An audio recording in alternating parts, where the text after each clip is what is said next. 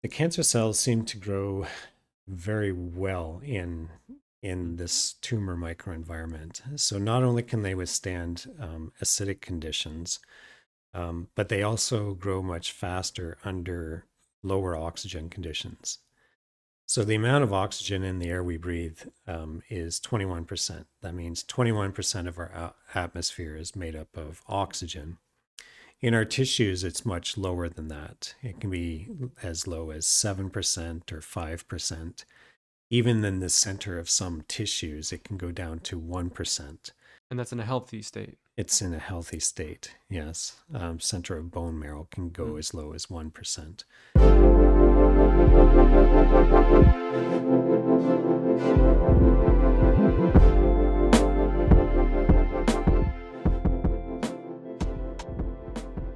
Welcome back, Dr. Willmore. How are you doing today? Good, good. We wanted to have the main focus of this episode to be on the hallmarks of cancer.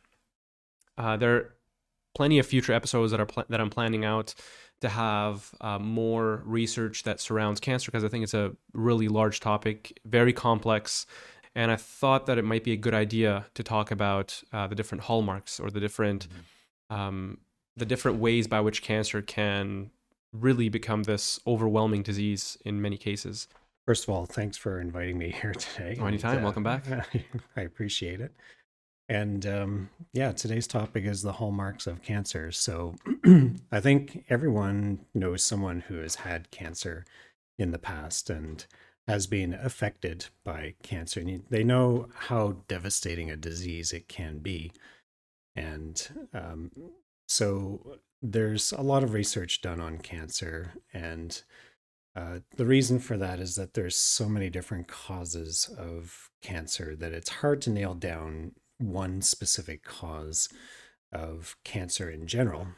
First off, there's many different cancers, and second, the causes of each of those cancers are a multitude. And so that's why they decided to come up with the hallmarks of cancer. So the hallmarks of cancer are based on three papers, and the first one was actually published in the year 2000, and there's two authors on it, Douglas Hanahan and Robert Weinberg. And this was published in a journal called Cell in 2000, and it was just entitled The Hallmarks of Cancer. And so they decided to come up with some key features that distinguishes a cancer cell from a normal cell. And in 2000, when they published their first paper, they came up with six. So there was six key features, or six hallmarks, they called them, of cancer. And then they published two other papers, almost 11 years apart each. So the second one was in 2011. The same two authors, Douglas Hanahan and Robert Weinberg. And this one was entitled The Hallmarks of Cancer, the Next Generation. And to that, they added four more hallmarks onto the original six. So then they had 10 hallmarks. So the third paper came out recently. It's 2022. And it just has the single author, Douglas Hanahan, on it. And this one was entitled The Hallmarks of Cancer, New Dimensions. And they published it in a different journal. They published it in Cancer Discovery. And they added four more hallmarks to the wheel of the hallmarks of cancer. So if anyone has seen this wheel, they would be able to see all the different hallmarks that are featured in these three papers. And really, the subsequent papers only talk about the new hallmarks. They don't talk about the original ones outlined in the first paper.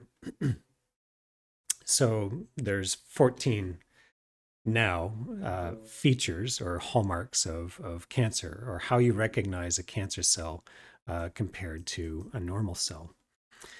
So and these are various types of features that distinguish them.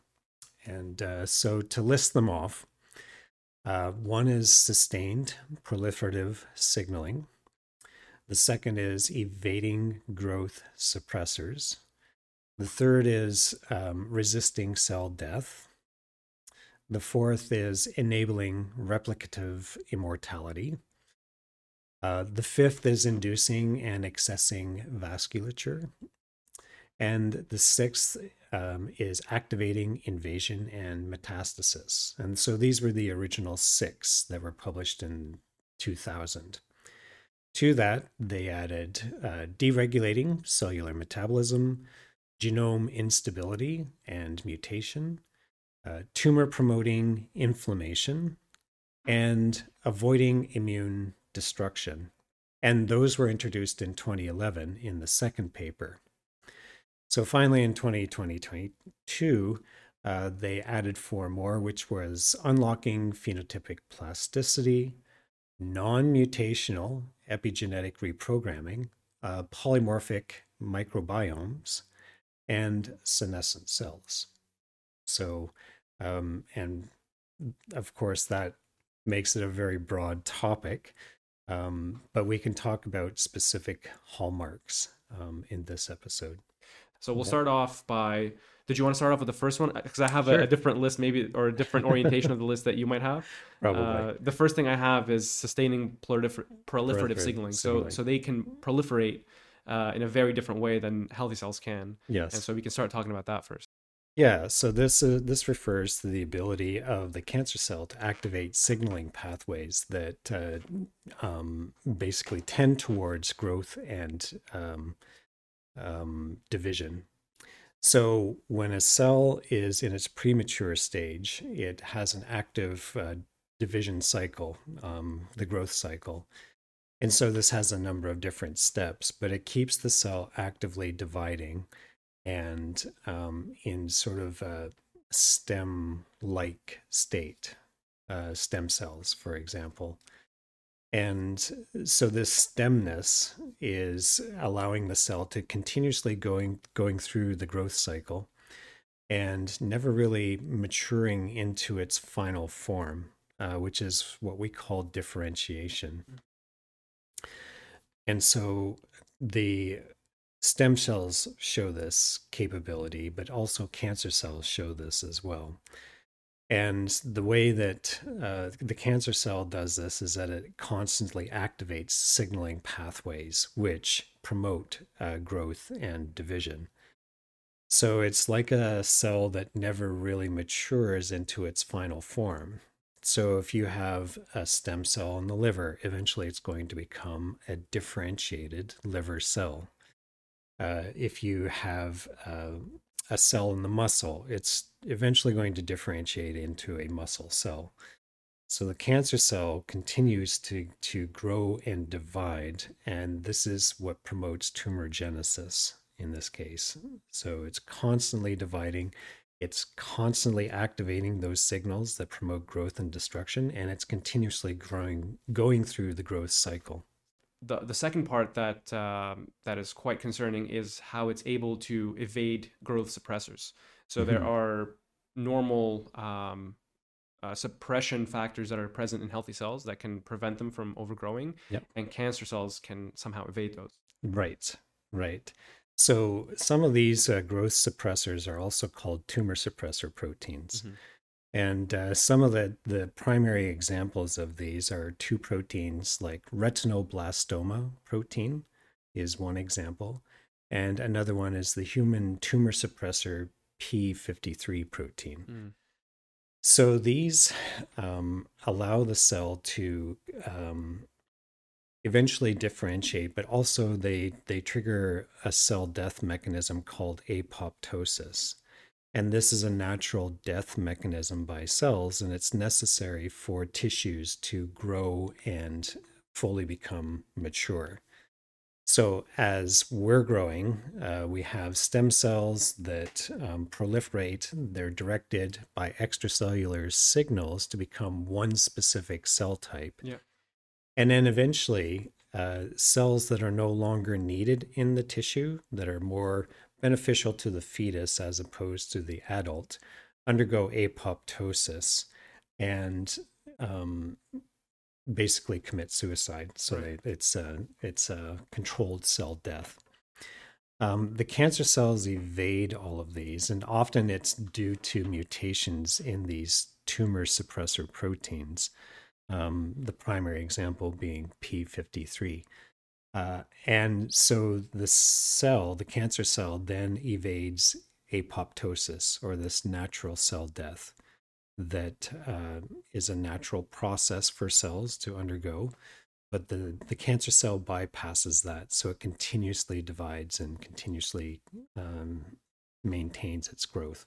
And so, is there an understanding of how they bypass this? Is it do these mutations are these inflicted by cancer cells? Like, do they have the ability to enforce mutations in order to enable them to survive further, or is it that those mutations happen as a result of this constant replication of cells, and then it kind of happens inadvertently as an error during replication?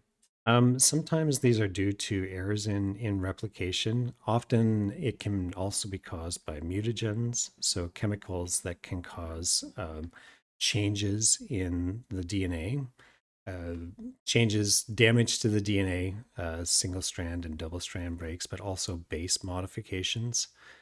And these may become permanent mutations Mhm. in the genome. And I imagine they're carried over after the cell replicates. It carries over those mutations to the next set of cells that will be replicating, and so you can get this additive effect of them being also um, evasive to apoptosis, Right, right. or they can resist apoptosis. Yeah, this gets into a few of the other hallmarks of cancer, which includes genome instability and mutation. Hmm. And so the cell has a way of editing its own DNA. Yeah, And so if it finds an error or if it finds damage, generally it cuts that piece of DNA out and it replaces it with good DNA. The cancer cell has a tendency to accumulate mutations, hmm, and so this makes the genome very unstable. It also produces mutant proteins, which tend to build up. And so cancer cells tend to suppress the genome maintenance system, this interesting. quality control system that checks the DNA, see if the building blocks of DNA are correct or if there's no damage to them. And then it excises them, it cuts them out, and then it replaces them with good DNA building blocks. I imagine the idea behind that is because if they're allowed to for the cells to start repairing these mutations, then cancer cells will no longer have these evasive effects and these kind of signaling pathways that they're able to evade proliferation, or sorry, evade growth suppressors, and Yep. then they're not able to continue to proliferate as they normally do. Yes, and it also bypasses apoptosis, so it keeps the cells continuously growing, continuously dividing. Hmm. It also bypasses differentiation. Um, Differentiation causes the cell to mature and to stop dividing and stop proliferating, stop growing. So genome instability can have a number of different effects, and the mutations can cause this. There is another hallmark where they talk about enabling replicative immortality. So really Right. making the cells immortal. So how are cancer cells capable of becoming immortal? I mean, in addition to them replicating indefinitely. So there's actually a natural aging process in cells. And if you're growing cells in culture, you can only grow them for so long. Eventually, they reach a point where they age and they senesce. So just like people, And senesce means that they're no they longer capable of growing. they're no longer capable of growing or proliferating or dividing, and Okay. that's the key thing. Hmm. And so this was termed the Hayflick limit. And in cell culture, there is a limit to the number of times you can cause a cell to divide, even if it's an immortal cell line. Eventually, they reach a limit where they stop dividing, they stop proliferating, and eventually die off, and this is known as the Hayflick limit. So In many cell cultures, it's between 50 and 60 divisions. wouldn't that innately make them non-immortal cells? Yes, in terms when I give the term immortal, I'm talking either about a cancer cell or a cell that's being transformed Mhm. in a way that becomes immortal. Ah, okay. So ones that are immortal, does the Hayflick limit still apply to which they're capable of replicating past that limit, or once they're immortal, they can just replicate indefinitely? For cancer cells, they seem to bypass the Hayflick limit, Hmm. and they can replicate almost indefinitely. Um, for transformed cells, they do have a limit. Could you tell us what the difference is in transformed cell lines? Transformed cell lines is where the um, the growth cycle, this cycle that cells go through in order to continuously divide, has been messed up in a way due to a manipulation. And so they continuously divide, but they don't form tumors, and they don't show any of the cancer markers that are present on cancer cells, which enable cancer cells to metastasize and have other features that are evading, say, the immune system. The transformed cells cannot do that. So if they were injected into a mouse, they would not form a tumor. When you say transformed cells, are those transformed by action of human manipulation, or are they transformed by inadvertent mutations? They're generally transformed by human Okay. manipulation. So this is So, mainly for purpose of using cell culture in labs? yes, yeah. Sometimes, in order to obtain gene expression, you have to put that gene into the cell with a virus, and sometimes parts of the viral genome get incorporated into the chromosomes of the cells, which cause the growth cycle to be messed up, and then they become transformed. So they continuously divide and they never really differentiate.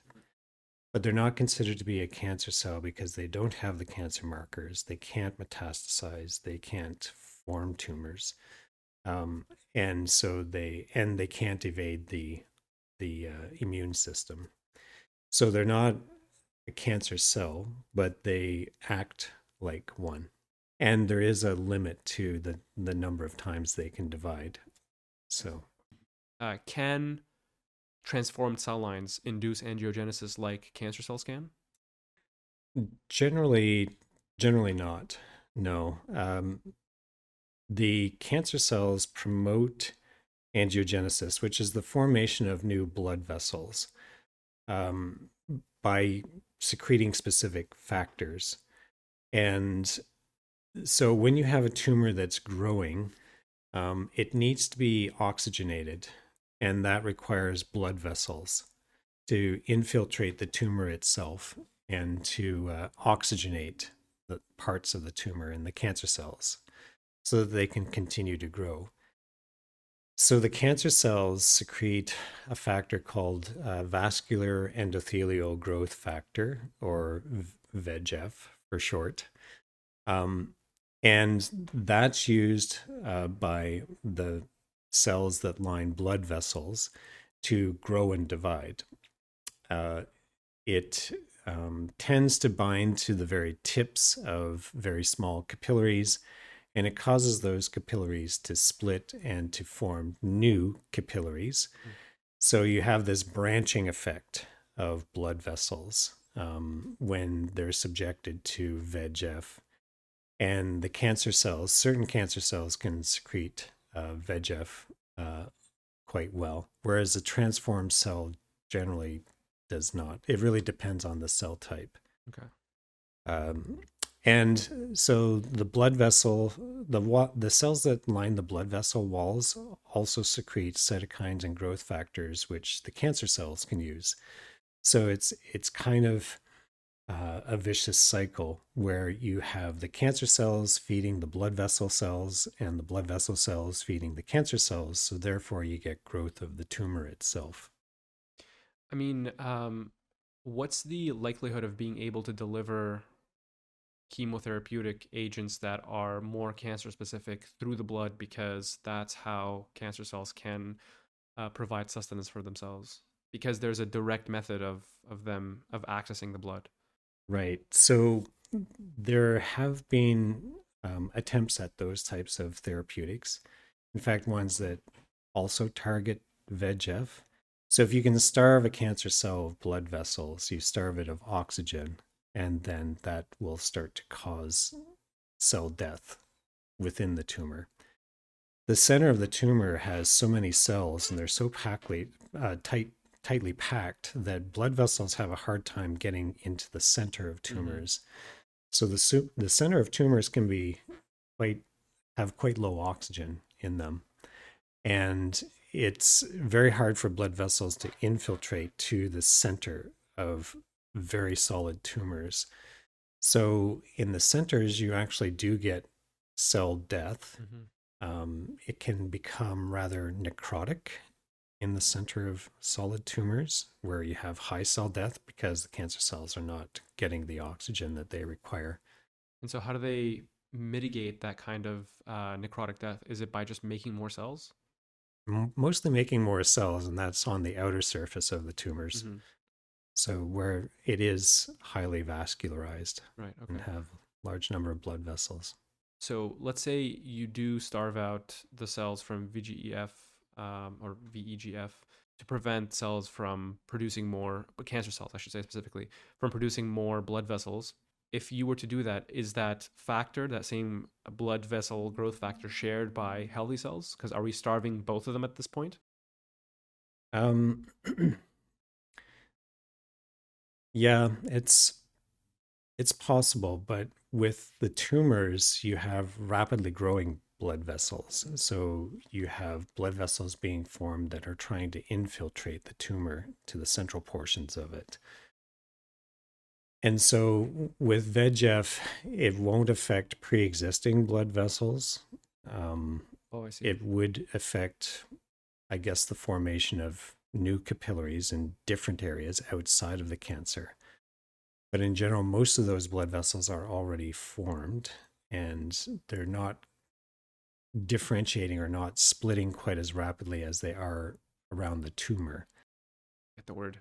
Are they trying to make new blood vessels? What's the turnover rate? Is, I guess, what I'm trying to go for. I guess the turnover rate of formation of blood vessels, because surely those vessels aren't surviving from the time that the person is born until their death. So there has to be some sort of time limit at which, at the point that the blood vessels have expired, then you kind of come in with new ones. Right.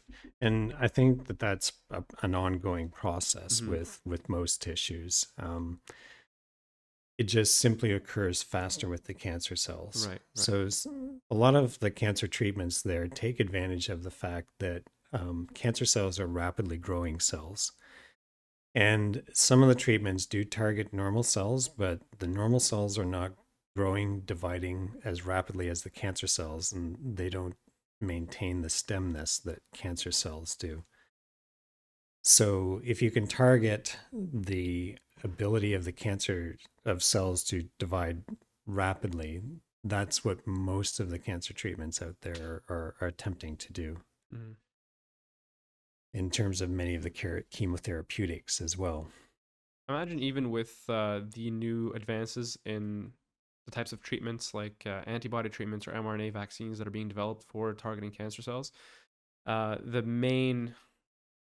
main challenge has and probably will always be that trying to specifically target cancer cells and deliver the therapeutic drug specifically only to them and not anything else, somehow avoiding every single other healthy cell, because any side effects tend to arise from, or many side effects tend to arise from off-target toxicity. You know, trying killing healthy cells, and then much like chemotherapeutics that cause hair Many, loss. many different side Yeah, effects. many Yeah. side effects. Yeah. It's not targeting only the cancer cells. Mhm. You have targeted effects on normal cells as well. And one thing you're quite experienced in is the hypoxic effect in the cancers in the tumor cell environment. Um, it's also quite acidic in there, right? And I imagine that can pose a challenge to delivering therapeutics into that region. Yes, but it can also provide an advantage Hmm. as well. Because the tumor microenvironment, we call it, is not only has low oxygen, so there's lots of what we call hypoxic effects. There's also a lot of acidic effects as well. So one of the things that the cancer cell takes advantage of is that it alters its metabolism. And that again gets into another one of the hallmarks that is different from the beginning six, is altered cell metabolism. And often it's deregulated.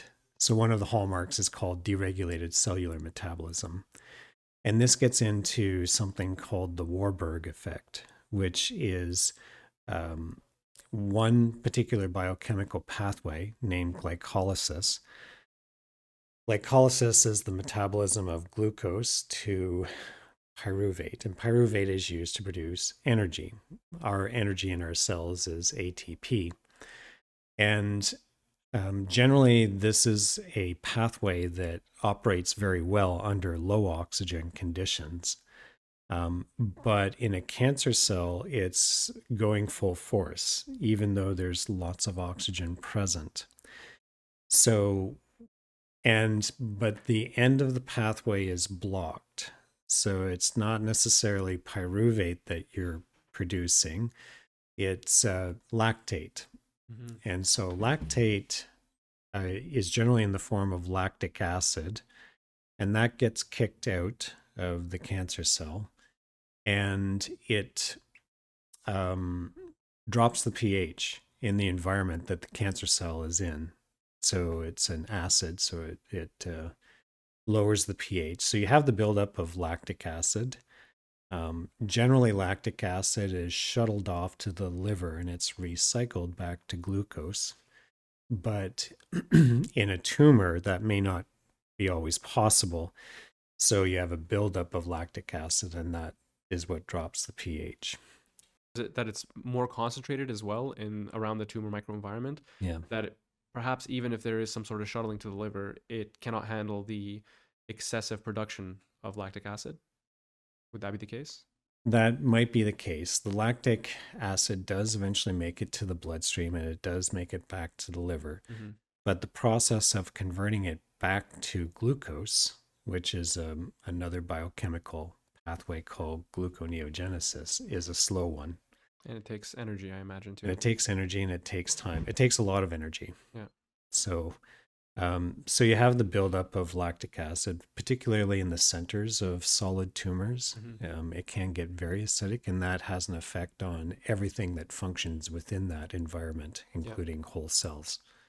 But also macromolecules have to be able to function in an acidic environment in that case And as well. so, how does it take advantage? In addition to what you mentioned, how can it take advantage of that acidic environment? How is it So capable of? if you had therapeutics that worked preferentially in acidic environments, that may preferentially target tumor Mhm. environments, like the tumor microenvironment, Yeah.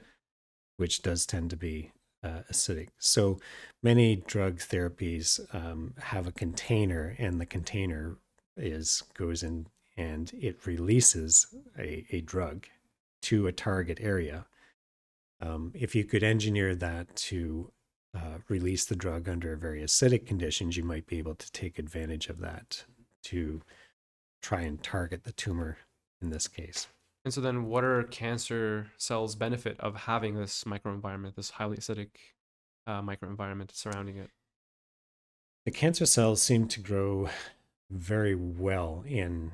in this tumor microenvironment. So not only can they withstand acidic conditions, but they also grow much faster under lower oxygen conditions.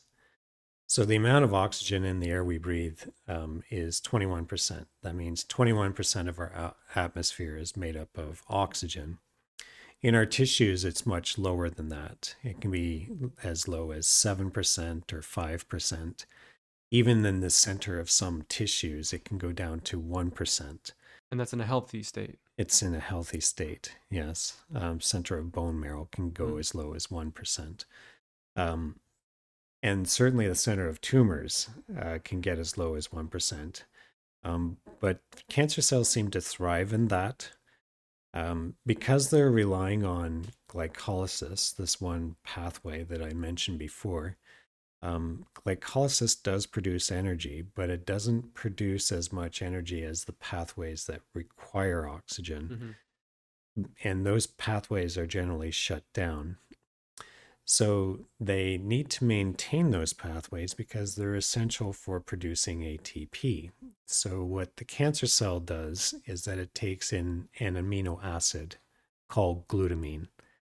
And glutamine is converted to glutamate in the cancer cell, which is then converted to a compound called alpha ketoglutarate, which goes into the energy production cycle. So that's part of the Warburg effect. So not only do you have runaway glycolysis occurring, which is an anaerobic or low oxygen biochemical pathway, but you also have these bypass mechanisms where the cancer cell takes in glutamine and can bypass some of the blockages that a normal cell doesn't have in terms of energy production, in terms of producing ATP. Okay, so it's quite important for it to have those capabilities. Then, and how does it evade immune destruction? So we'll definitely inadvertently get into more of the six because I think they're all interlapping, which is kind of the point. Yes. And that's fantastic. That's great for a discussion because it kind of shows how interlinked these different hallmarks are with one another. And it shows how the progression of discovering these different pathways has kind of take us on a journey for the last 20 years. Yeah.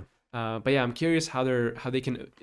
There's clearly actually one more thing I wanted to talk about before that was inflammation, because getting to avoiding immune destruction, I wanted to kind of pave the road with a few different hallmarks, because inflammation is a key. It's a key step of immune function, as I understand. Right. And so if you have this center mass that has great inflammation surrounding it due to low oxygen, as you've mentioned, due to a low pH, so high acidic rate in that region. Yeah. And then now adding to it, this causes a lot of inflammation. Yep.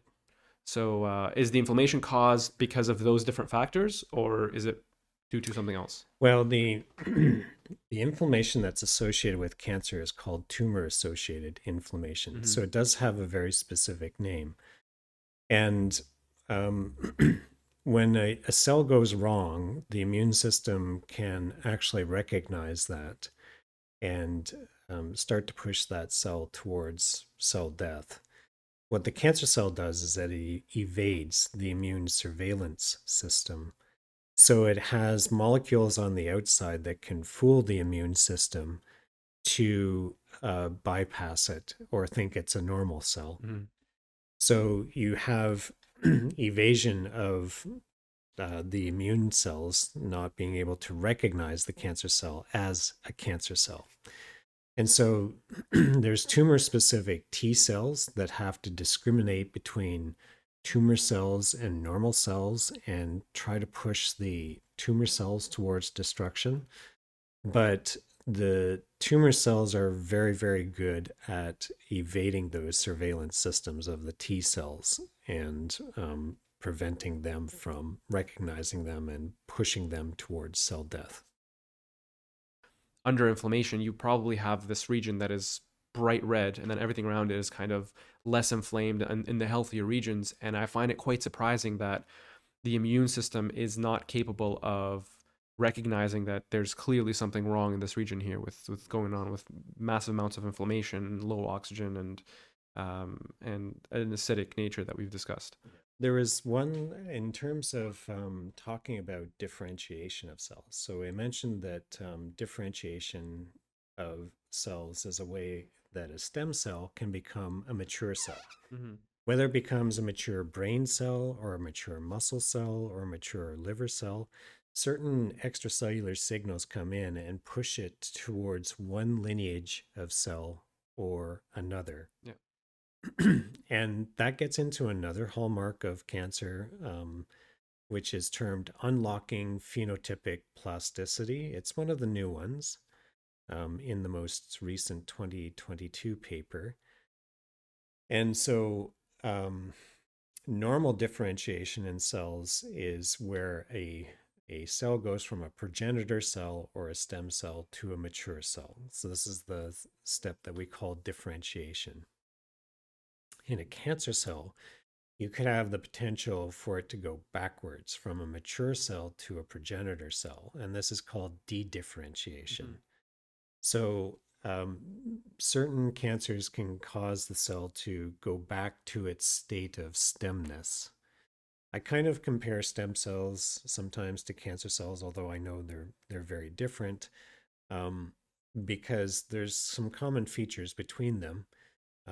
This constant proliferation and growth is one. Reaching a state of differentiation is something that they don't achieve until the proper signal comes in.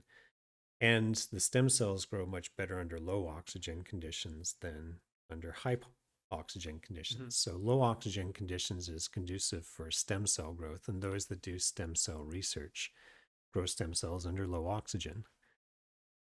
So, you can have the cancer cell moving backwards, and this is called de differentiation. You can also have blocked differentiation in a cancer cell. So this keeps it immortal, and this keeps it in the growth cycle. So the cells are blocked from becoming fully differentiated, so they're frozen in their progenitor state, Mm-hmm. and this may be due to mutation. It may be due to other factors, but they stay in their stem cell like state. Then there's also transdifferentiation. So you could have one cell that is destined to become a liver cell, and in the cancer cell, it's switched to becoming something else, a different type of cell. So this is called transdifferentiation. Does this happen when the cancer cell is dividing in its normal pathway, or does it happen? So I'm just trying to understand, when does that switch occur? Like, at what stage of cancer development that switch is occurring Mhm. at? It may be due to a switch in signaling, Mm-hmm. but it also may be due to a mutation that causes it to differentiate into a different tissue type. Okay. So, say a liver cell in a lung, say, so it's something Mm. different. So it's differentiating into a different cell type within the same tissue And that happens as the cancer cells are developing, or that as happens as they're developing. as they're developing? Yeah. Okay. So that kind of gets into another hallmark of cancer, and that's one of the new ones that's termed unlocking phenotypic plasticity. Mm-hmm. So it has certain plasticity in its phenotype, so it can move forward to become a mature cell, or it can move backward to become a premature cell or a progenitor cell. Or it could become a totally different cell in the tissue from what it was destined to become in the beginning. When you say from what it was destined to become in the beginning, we're talking about the after proliferation of the cancer cells, right? Yeah. And so, what's the advantage of this? Is this how it evade, or is this how it is capable of metastasizing? It keeps it in an undifferentiated state often. Um, it could cause proliferation of one particular cell type in a tissue that it's not supposed to be in, Mm-hmm. which could result in a tumor forming. And a lot of it depends upon the signals that it's getting from the outside and how those signals get messed up in a cancer cell. Okay. Starting to really see how and why treating cancer has been quite difficult, and even with all the successes and with all the different treatments that we have out now, it's becoming more and more clear to me why there's still a huge industry for developing treatments for cancer, because it's just there are too many problems to tackle. There are too many uh, um, states that cancer can take in order for it to overcome one treatment. And that's Hmm. probably one of the main issues, is that treatments tend to target maybe one or a few minor things, but cancer has a broad range of tools it can use in order to proliferate and evade the immune system and metastasize into neighboring regions, Yeah. which leads me into the next point: metastasis, which is Hmm. probably one of the later stages and most devastating ones, as Hmm. it starts to get into neighboring tissue. Right. Now it's no longer a problem of removing a localized tissue of a collection of cancer cells. Now it becomes a problem of having to mitigate it from moving around into various tissue. Metastasis is a big problem. There is, this is where you could get, you know, a tumor from the lung in another tissue, say the liver. Mm-hmm. Um, and really, you need a biopsy of that tumor in order to determine where the cells come from. So, if you discover a tumor in a patient, one of the automatic things is to take a biopsy of that tumor, determine the cell type or the cell that it's originating from, which may suggest that there is a second tumor somewhere within the patient Mm-hmm. originating within that tissue where that cell comes from. So they do checks in terms of cell types because you can get cells from one tissue forming a tumor in another, and that's metastasis. Do you know the method by which they use to, let's say, like you were mentioning earlier, someone discovers a cancerous tumor in uh, liver of a patient, and then they take a biopsy. They realize that these are actually lung cells. So, what is the process by which they can discover this? They look for certain markers for certain cell types, Mm-hmm. and then that's where they can tell what tissue that cell originated from, even though it's a cancer cell. Right. Okay. I guess those markers tend to be indicative of that one cell type, Yes, like that's right. lung epithelial tissue or something like that. And then, so, oh yes, that this came from the lung, Yeah, and and so so on. then they have to check other tissues for I tumors. see. Okay. So if it did come from the lung, you would start to look for tumors in the lung, because they must have come from somewhere, Right. and that it highly suggests that there are other tumors within that origin tissue that are present within the patient. So, to get back to the metastasis, there's a lot of changes that need to occur in a tumor cell before it metastasizes. So, it has to, um, invade the blood vessels, and then it has to exit those blood vessels from the circulation and colonize the new tissue. And so there's often a term called epithelial mesenchymal transition, which is the escape of tumor cells from the tumor to the blood, and they flow Mm-hmm. downstream to the next tissue, where they pass back into that tissue from the bloodstream to start the new tumor. So there's a lot of changes that have to occur.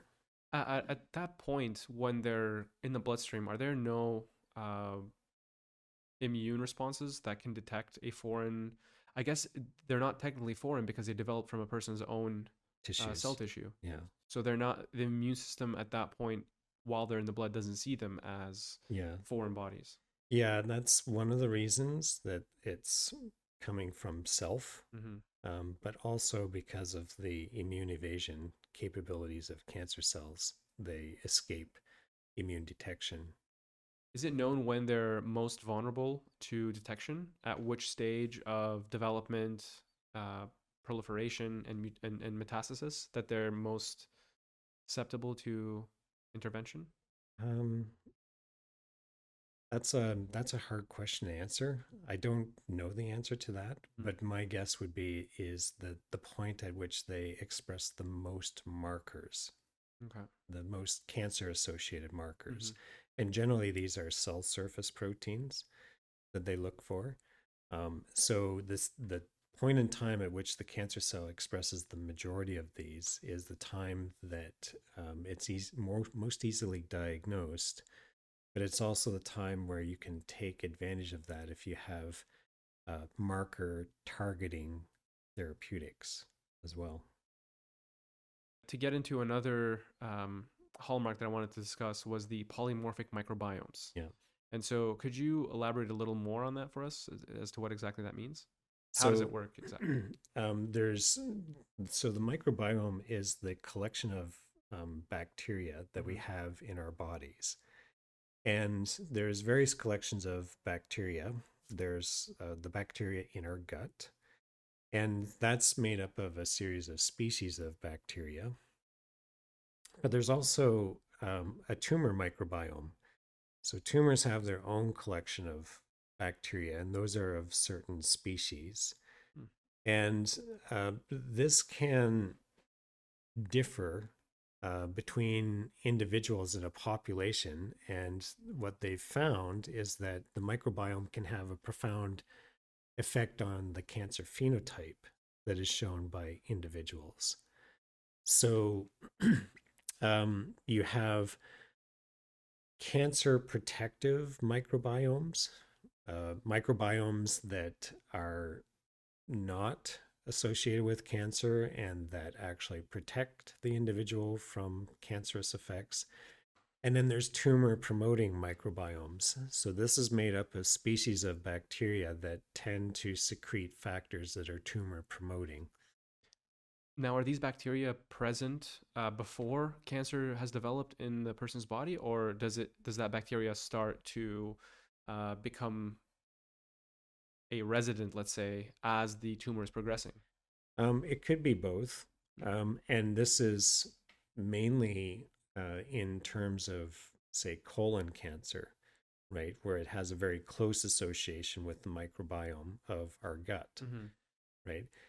You can take a sample of the microbiome of an individual, and based on the species, you could predict whether that patient may have a particular type of cancer. So they found that microbiomes change not only as we age, right, but also with disease states. So the species and the prevalence of each of those species of bacteria can be altered with disease states in individuals, such that with a stool sample, you can characterize the species and the abundance of each species and make predictions about certain disease states, Mm-hmm. or uh, it would suggest that the patients would have particular types of disease because those microbiomes are found in the disease state. And so there is a cancer microbiome, for instance. There's cancer um, promoting microbiomes, and there's also cancer preventing microbiomes. And for the cancer preventing microbiomes, how is it possible to, if it is possible, to enrich their presence in order to have an innate defense just on the bacterial scale, let's say? Yeah, and that's where the probiotics, I guess, come in. Right. Um, I think more and more studies are coming out suggesting that the microbiome is almost a tissue in itself, and it can be a good indication of whether cancer is present or not. Hmm. Okay. Um, then there is a hallmark that describes senescent cells. Mm-hmm. So is that the idea that tumor cells are capable of preventing the pathways that lead them to becoming senescent?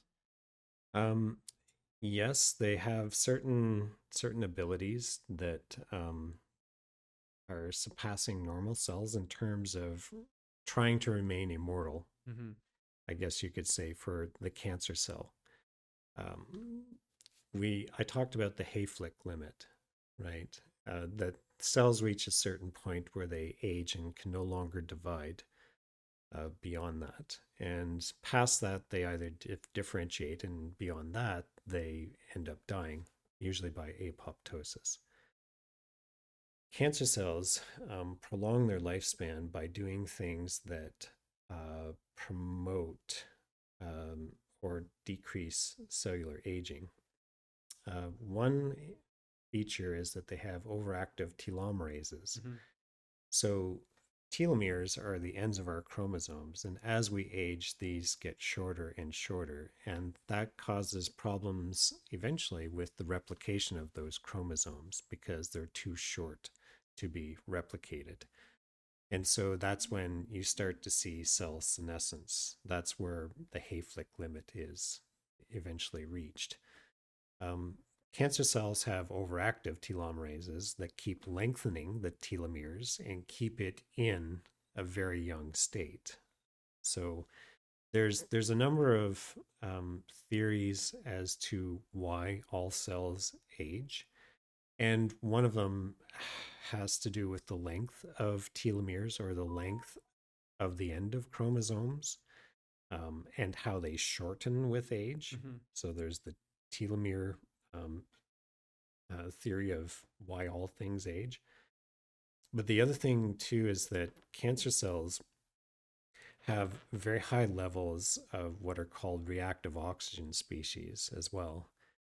And these are species that are made from oxygen that's taken into cells, and they can cause damage to various types of macromolecules like lipids, like proteins, like DNA.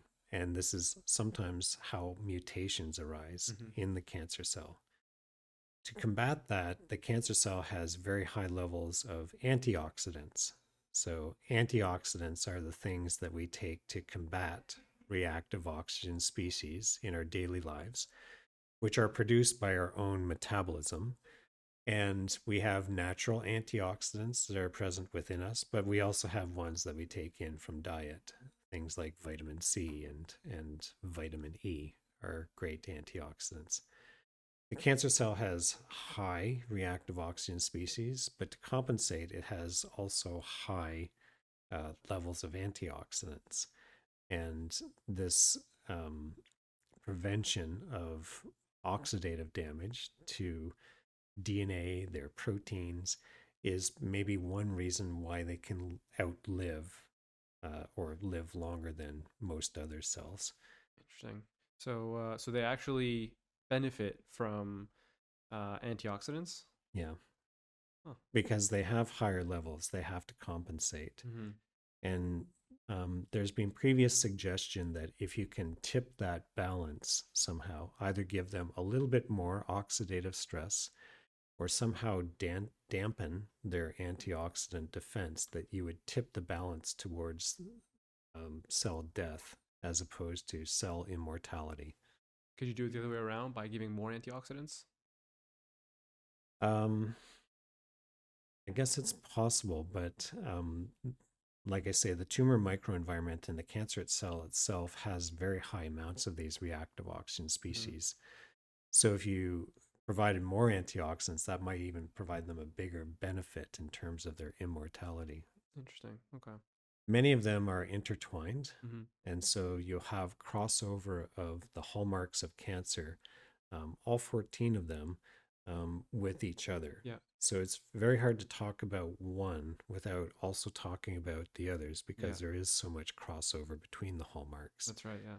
So these key features of cancer are features that they've noticed that most cancer cells take advantage of Mm-hmm. in order to survive, in order to bypass the immune system, and to keep growing to become a tumor, and to spread to other parts in the body.